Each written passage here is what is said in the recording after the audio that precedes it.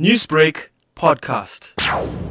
I wasn't really surprised that they're going to beat New Zealand. In fact, I predicted that England and South Africa will play in the final. So England's got a very good side. Make no mistake about it. They have very few weaknesses. They play not only effective rugby, they are playing good, attractive rugby.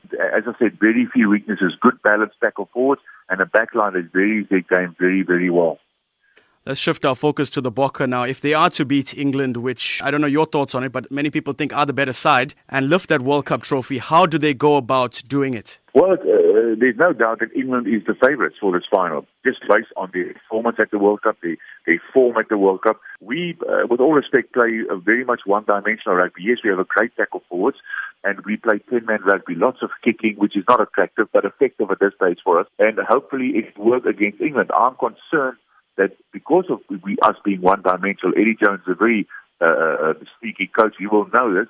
They play a completely different, contrasting type of game, 15-man rugby, and they score tries because they move the ball in hand to the wings, which is effective for them. So it'll be interesting to see on Saturday. It could very well be a cracker of a game. And like I said, also, finals is very different. It's on the day. Nothing that happened before really counts now. It's very much on the day. Kobus, with regards to early team news, we did get some details about the England squad, but any glaring changes to look out for from both sides?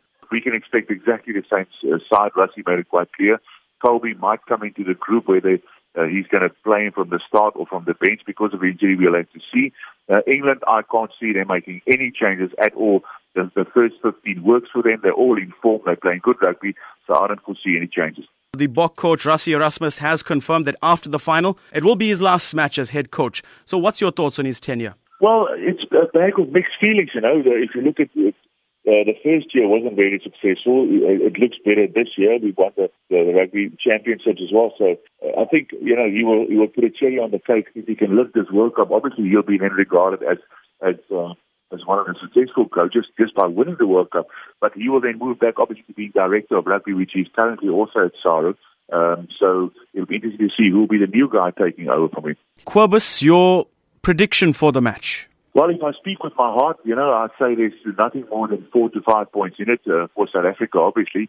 But then South Africa will have to be really on the ball, 100% firing on all cylinders, and we'll have to defend like Trojans.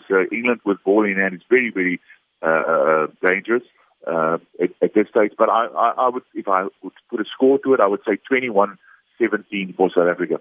Newsbreak, Lotus FM, powered by SABC News.